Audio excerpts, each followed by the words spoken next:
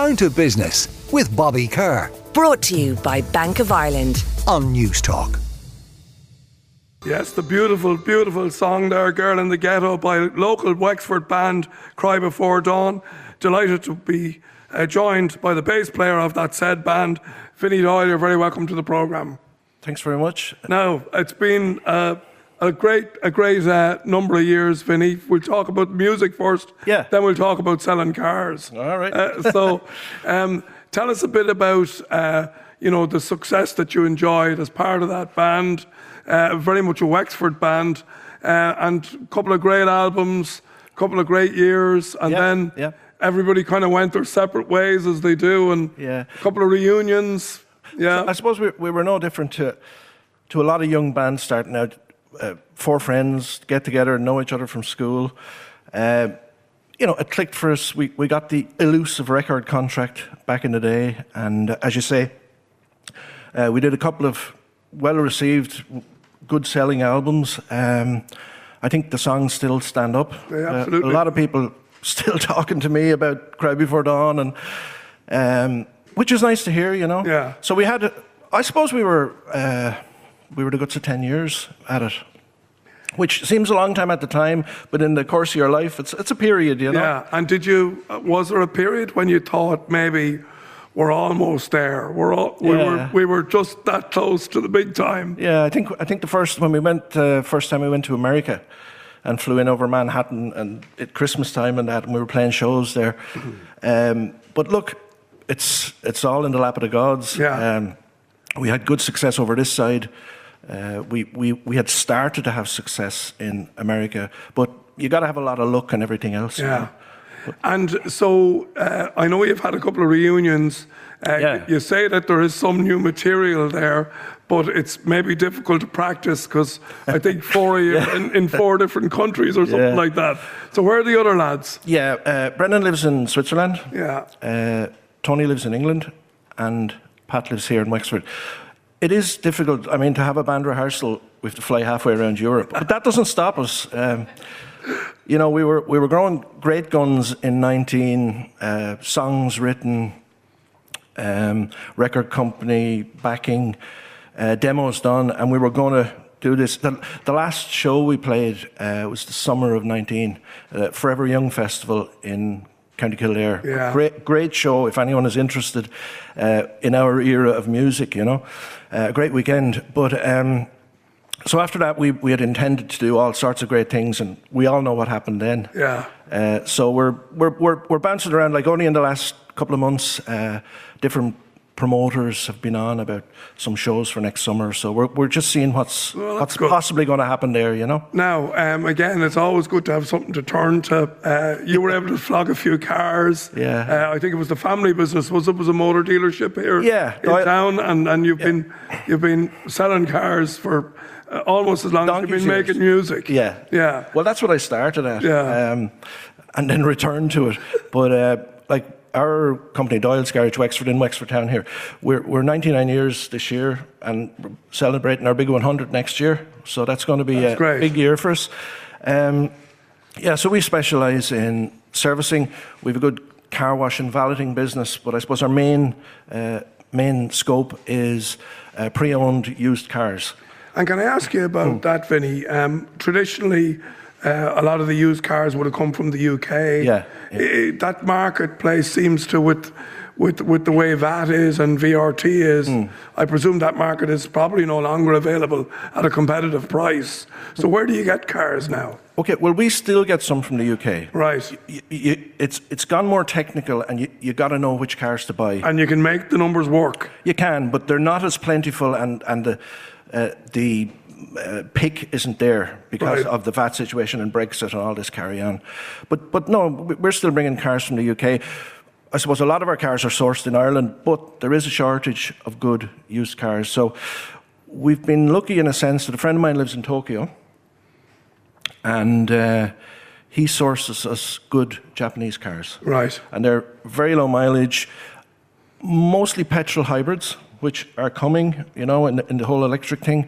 And nearly all automatics, and I think the Irish public are turning towards automatic now, because it's going to be all automatic in a number of years with all the electric cars.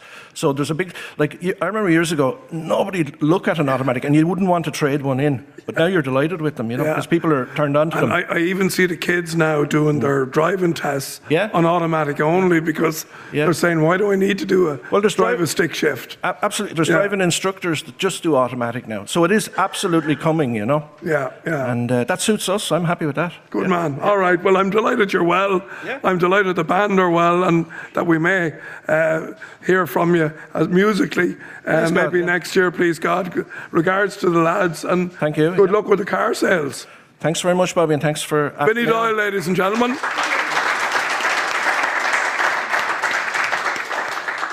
Now, my next guest is known as the tweeting goddess. She's somebody who has made quite a name and reputation for herself in the whole area of social media. And I'm delighted to welcome to the programme Samantha Kelly, who I have known I've certainly met many years ago. Sam, you're very welcome to the programme. Bobby Kerr, thank you so much. I am so happy to be here. Yeah, and lovely to see you looking well, and business is good, I'm told. Yes, yes. So, Sam, you've had a very interesting career. You've had your ups, you've had your downs. I first met you on Dragon's Den, I think. Yeah. It's probably, is it 10 years ago? It is 10 years ago. There you go. So, and both of us are looking better than we did then. So, you've got involved and you've managed, I know you embrace social media, and you've managed to build a career out of that. You sold your original business. Firstly, can I ask you about the world of social media? Do you ever feel that it's maybe a little bit insincere, or do you need to be do you consider yourself that you can make friends on Twitter, for instance? Or because Twitter it seems to be a huge part of your world. So tell us more. Okay, well, first of all, I'm sure you're going to ask me about Twitter. I mean, Twitter was just where I started my journey. Okay, so I started using Twitter to market my business. But actually, then I moved. I listened to advice I was given. Don't put all your eggs in one basket, thank God. And I moved into LinkedIn. But the thing about social media is, if you want to get your business noticed and you want to reach audiences, like if you think about it, our daughters, like my daughters, they're on their phones all the time. People at the bus stop, people on the bus, people in the doctor's surgery, they're on their phones, and what are they doing? They're scrolling through their phones. So you want to be that business or that person that comes up when they're scrolling through their phones. It's the most powerful. Now, it's all about people, okay? So people buy from people. So if, for example, this morning I tagged Kevin, I tagged you on Twitter, I tagged you on LinkedIn, I tagged you everywhere, because I want people to listen into the show, right? So it's the best way to get it's like word of mouth on speed, And is your skill set now, and one that you've built over the years, so do you now then engage with companies as a consultant, and you tell them, listen, I'll get your product right where it needs to be. So it's a valuable service that you provide, because it's a skill set not everyone has. Do you know, there are certain people, like Clodagh here. Clodagh is one of my clients, so I'm her marketing manager for the next 6 weeks. And, people in the creative space, in the spiritual space, they don't want to be on technology. They don't want to be on social media. So it's a great alternative. But mostly what I do now is consulting. And I've got clients in New York, all over the world, because once you have Wi-Fi, you're global. And that's why I tell all of the women in business, the great women in business of Wexford who are starting businesses, I always say, look, you don't have to just think about your town. You can actually go global once you have Wi-Fi, once you have a niche. If you're an expert in your niche, you can go global. And are there what are the key do's and don'ts on Twitter for small businesses, as you would see them? The first thing is don't get involved in controversy. So I'm sure you haven't seen me tweeting much about what's going on Twitter at the moment. Keep away from controversy. Don't bitch about others. Yeah.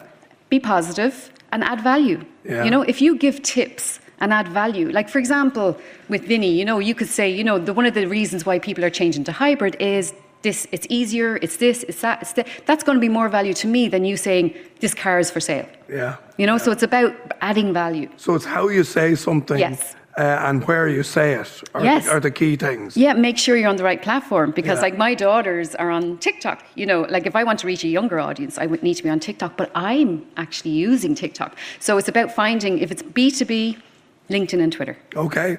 Well, Samantha Kelly, always a pleasure. Thank you. Thanks for joining us. Thanks for your sage advice. There's lots of small businesses out there who'll appreciate it. Down to Business with Bobby Kerr. Brought to you by Bank of Ireland. Saturday morning at 11 on News Talk.